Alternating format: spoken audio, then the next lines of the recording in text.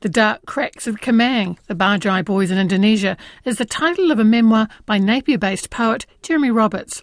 The book concentrates on his and his friends' years in Indonesia, where Jeremy worked as an English language teacher and performance poet a decade ago. It's full to overflowing with poems he wrote during what proved to be a productive and exhilarating time in his life.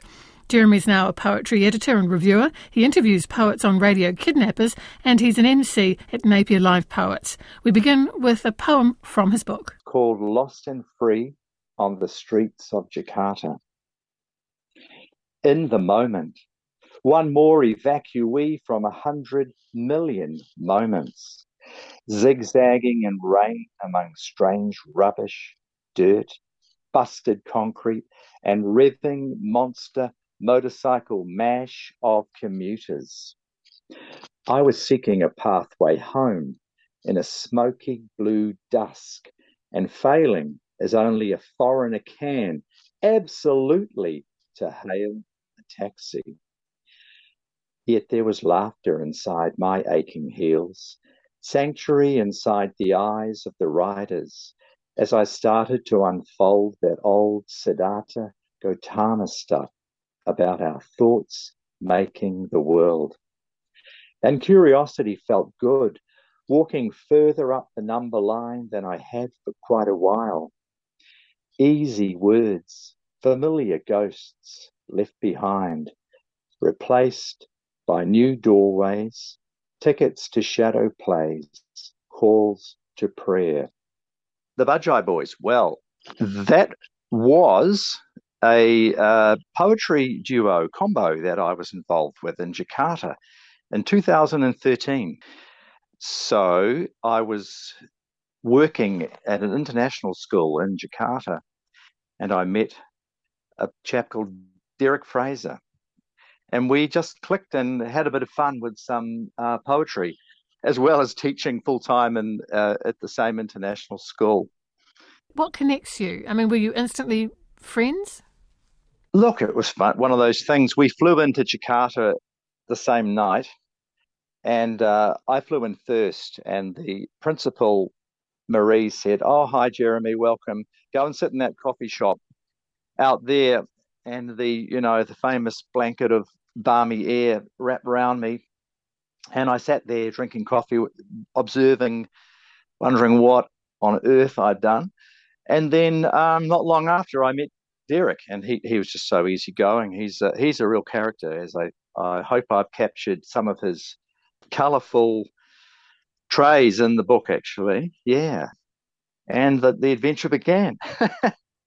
When you were thinking about writing this, Jeremy, because it's for me, it's quite a distinctive memoir because there is so much poetry within it. It's almost a poetic memoir, if you like. The two go hand in hand. Those two things were always going to be blended. It took me a little while to work out how to do it. I was going to do a sort of a poetic prose thing to start with, but then I thought, oh no, let's just have more or less straight prose and then bring the poems in here and there.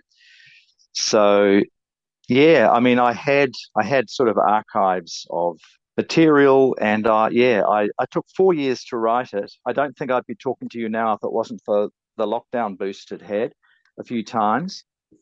But yeah, I just wanted to share the story, Lynn, and I've tried to immerse the reader in the setting and, all the action and reflections and a few poems. I mean, our eyes were just popping when we first arrived, and it was a pure culture shock, I'll never forget watching this sea of swarming motorbikes in this. It was just a shimmering color field of dust and carbon, and it was the last rays of sunlight just before it got dark. It gets dark about 6 p.m. there. There's no daylight saving, and it was beautiful. But yeah, like the religious presence. So suddenly there's the call to prayer blasting, but it was a place of such contradiction. Sometimes you'd see the orang kecil. That means little people pushing their hand carts down the street. They might be selling food, or they might be selling utensils for the household. in all weather, and then behind them you'd see 12 Ferraris just cruising down, heading to the mall to some fancy restaurant. So, there were contrasts all over the place. No anti-smoking laws, so dreadful for quitters. $1 a packet, approximately. So quite a few of the teachers had started smoking again, and before you know it, as I say in the book, smoking at the dinner table. So it's like a time machine, sort of like going back, but it's sort of not back. This is now. Yeah, contrasts, sometimes rubbish on the streets and then the most glamorous high fashion malls you could ever see. You describe being in Jakarta as like being in a witness protection program, except it's your old life that you're protected from. So clearly it was very liberating for you, Jeremy. Was it liberating for you also as a poet? I mean, you've been writing, I think, since the 1980s, but you had all these new experiences, you had new language. Yeah. Was that liberating for you? It was. 2013 is like stage one of a 3 or 4 part journey. My writing was reflecting of what I saw. Yeah, it was. And it was liberating. I love going somewhere new and getting new images and new emotions. But when I say stage one, well, stage 4, 2.5 years later, after arriving as an utter greenhorn, I was married in an Islamic wedding ceremony, and to a woman I met, which, funnily enough, was predicted in the first 2 or 3 days we were there. I think there was a party. And this tarot card reader said, "Oh, you're going to marry an Indonesian woman." No, I'm not. So it came true. So watch out.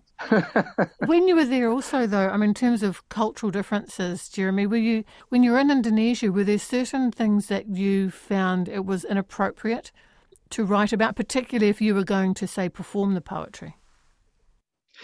I struggled to meet any Indonesian poets the first year or musicians, but I did eventually. But I kept asking, where are the Indonesian poets? Because I wanted to hook up with somebody, but nobody knew. And I tried looking them up on the internet, but I couldn't speak Bahasa Indonesia.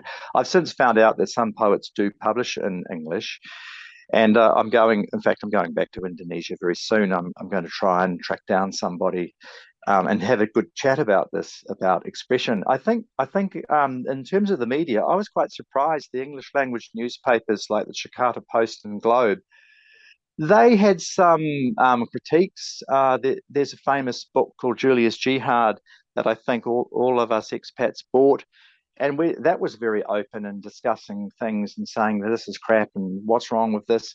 So I think it depends on your the circles you move in. There's certainly some very fundamentalist-based conservatism there. I think if you did strongly anti-government things and publicised that, or the wrong target, I think probably you might come to regret it. But overall, I think I was little bit relieved in a way to see that actually people were expressing things. It has a brutal history, Indonesia, and the death penalty is still enforced. So there's those few little things there that you, in the back of your mind, you go, I'm not going to be too bold. But Derek and I, the Bajai Boys, we played almost exclusively to expat audiences.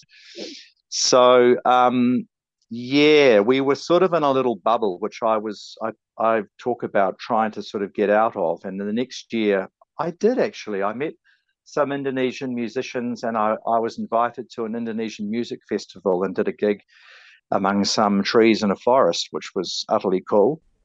Many of your poems in the memoir, Jeremy, have been published elsewhere, but when you were rereading your poetry, your journals, your notes from that time, did you come across some poems that maybe surprised you? And on reflection, having revisited that time in such depth, do you think it's been a crucial, fundamental time in your development as a poet? Oh, I would say absolutely, yes. It took me out of Grey Lynn, and it just forced me to write about other things. Yeah, I mean, I've got notebooks with scribbles and bits and pieces, and there's material there that I hope to probably when this book has sort of, all my energies have receded from promoting this book, etc., I'll probably return to some of those older poems, because I'd like to one day have a collection of, or Indonesian-based, Jakarta-based type poems. There's so much material there. Yes. No, you inspire me, Lynn, when you say that, actually. I should get those notebooks out.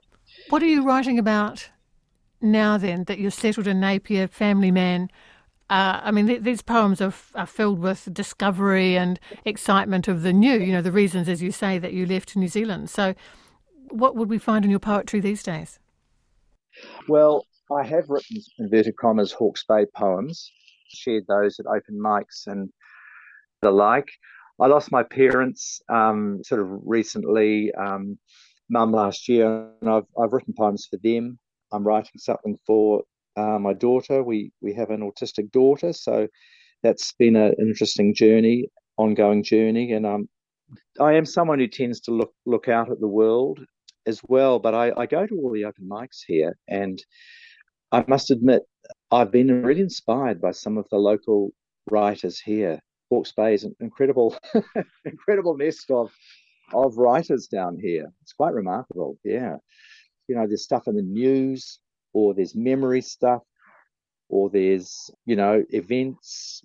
I mean, you write a lot of observational poetry, don't you? And within your work written in Jakarta, there's just lots of moments. It might be rat bones on the street, or a scrawny cat, or something like that. You're watching very closely everything around you. Observation is all I really had.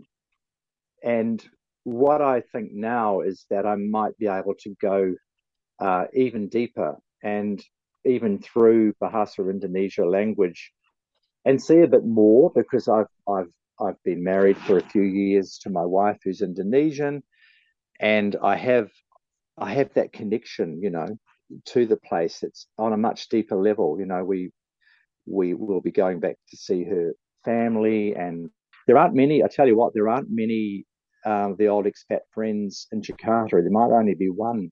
They've all gone. So that's what happens. So yeah, I look forward to making a few notes on this trip, and there'll be observational stuff, but I'm sort of hoping to, because my relationships, I think, considerably deeper with Indonesia now than it was, that should produce something, and then there's some Indonesian musicians I'm going to hook up with, so that'll be fun. We'll probably jam and have a bit of fun. Jeremy Roberts. His book is called The Dark Cracks of Kemang, the Bajai Boys in Indonesia, and it's published by Interactive Press.